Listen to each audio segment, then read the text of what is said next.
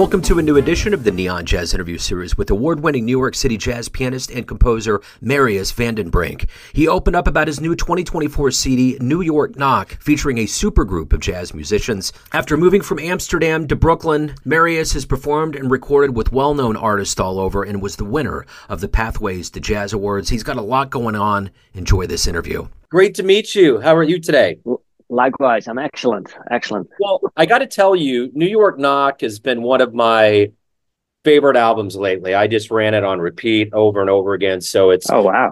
It's really an honor to speak with you. I appreciate you taking time out, and I'm looking forward to getting into this album, kind of your history of music. So up front, thank you very much. Wow.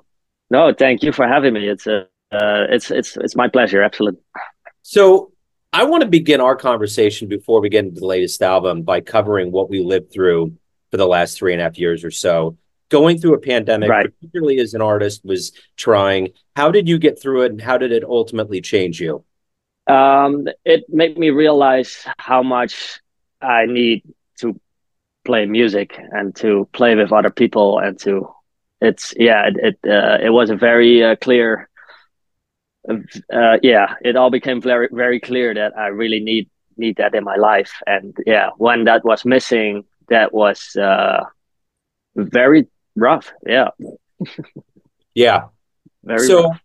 let me ask you this. Yeah. Talk to me a little bit about the artistic forces that went in to New York Knock and how good it feels to have that out and have live shows happening. How does all this feel?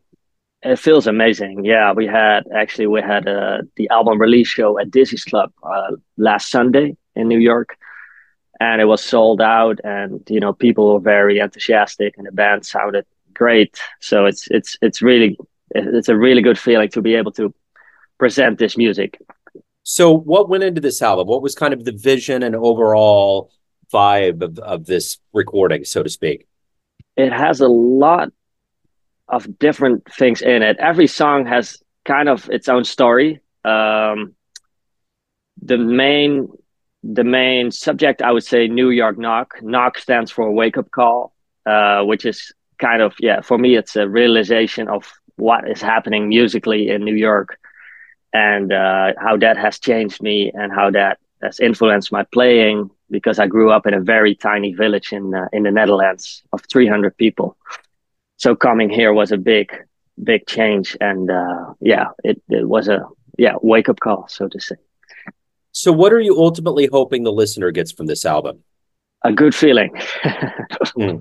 Yeah, it's a lot of the songs have a hopeful feeling in it. Some of the songs also a little melancholic, but there's a hopeful kind of message in the songs, I would say. So take me back to that small town in Europe that you grew up in, and tell me, how did jazz, and more specifically music overall, become a part of your pursuit in your life? Right. Yeah. When I was a kid, my dad and my mom would always play music, and it would be all kind of different styles. So it would be like Stevie Wonder, it will be gypsy jazz, it will be boogie woogie, but it would also be like more Native American music, actually, and a lot of different things. And that, all of those different genres and styles I kept with me. And when I was 5, I started taking lessons, and quite soon I realized that I want to continue in this, and that I want to be a professional pianist. So what was the first live jazz show that you ever saw that blew you away? Well, the one that really blew me away was Marcus Miller at the North Sea Jazz Festival. That was, I think, when I was 15, and he had such an amazing band. Actually, Sean Jones played in his band at that time, and Sean Jones is on the New York Knock album now, so that is kind of a nice circle to have.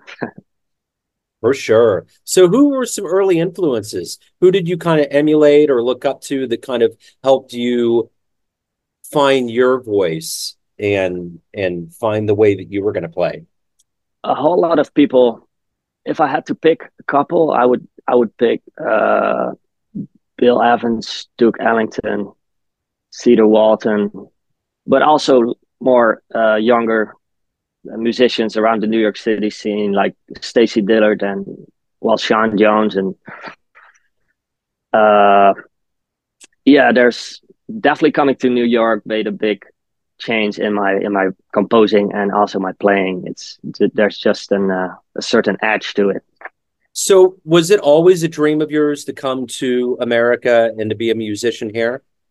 It was always in the back of my head, and when I was 26, I was kind of at the point like I'm either going to do it now or it's not going to happen. So I made the decision to do it. I went to Purchase College. That was a good way to get into New York, and I received my visa, and I got some funding, some help to get it going financially. And the moment, the first moment I came here, I realized, yeah, this is exactly where I need to be. It was a really good feeling, and I just knew I made the right call. What was the culture shock like? What was it like to come here? How did you adjust? How did you kind of begin your career in America? How did all that transpire? Yeah, good question. I guess, well, first of all, I felt very much at home here, and I kind of felt also like I had a clean slate, so to say. I was able, I don't know if that's the right word, slate, but the clean, a blank page, so I could start again Sure. as a musician. Uh, and that was actually a really good feeling. And going to Purchase College was kind of a nice way to meet musicians, to hang out with musicians. I was living in the city all the time, even though the school is upstate. But I did want to get that city feeling, and also I wanted to go out to the jazz club most of the time. So yeah, that's what I did mostly. Just go out and listen to music, meet people, meet musicians, play on sessions, and slowly, I got into the scene. So obviously, when you make a leap like that, you get to a city like New York. You've heard about all of these stages and venues. What was one of those venues that you always dreamed that you would play on and you finally did? Well, the first one that I accomplished was Birdland. That was one that one of my first concerts I visited there when I came to New York, and then about 2 years later, I played there with the Birdland Big Band actually, and yeah, that was a kind of a nice milestone. So is there a particular venue, pie in the sky, so to speak, a place that you would love to play that you haven't yet? The Village Vanguard. Yeah. That's the number one on my list, I would say. Yeah. So you clearly love this profession that you do so well in. What is it that you like the best about being a professional musician? I guess it's playing and meeting musicians that are so inspiring to me, and that really touch me, and that show me how it's done. That's the most beautiful part, I would say, just learning from people that have so much to say on their instrument. And yeah, that is very very much worth to me. So why do you love jazz? It is a feeling that uh, it's a gut feeling that makes you happy inside. I really think that this music can influence people's mood and the way they're feeling, and at least it does for me, for sure. Uh, so whatever mood I'm in, there's always some kind of jazz form that will lift my spirit, or that fits that mood, or yeah, it's a feeling inside. So let's say you have access to a time machine. You can go back in time and see any jazz show ever. Where are you going? Who would you love to see live? I would love to see Duke Ellington live. That yeah, that would be number one. Yeah. So at the end of the day, everyone has a perception of you, your family, your friends, your fans, but ultimately you're in control. You run the show. What's your perception of you? Who do you think you are? Hmm. Tough question. Who do I think I am? Well, I'm not very extrovert. I'm more of an introvert. Uh, but yeah, oof, that's a tough one.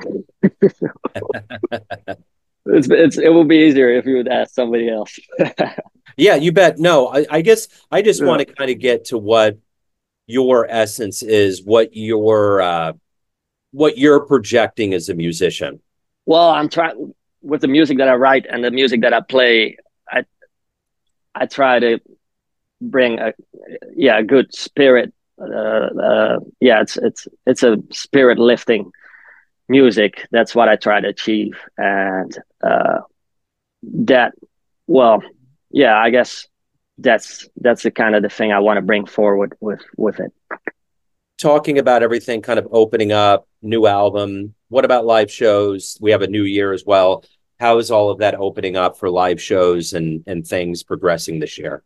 Yeah, I got a bunch of gigs coming up in March. I'm playing at Metro. I'm playing at the Django. I'm playing at Ornithology and a really cool new club upstate in New York. It's called Uncle Chief, run by Ian Hendrickson Smith.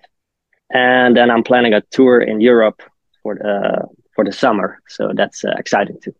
Right on. So if anyone wants to pick up New York Knock or they want to learn about live shows, anything else, where's the best place for them to go to do that? That would be my website. It's just my full name, www.mariusvandenbrink.com. And there is an email subscription list, and that's where I'll put all my concerts.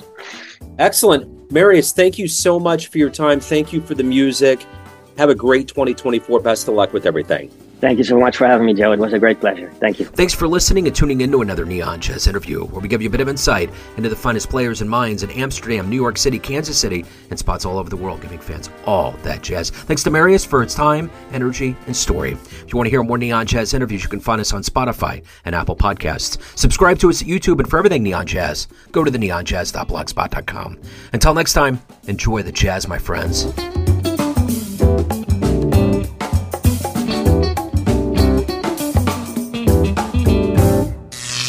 Neon Jazz.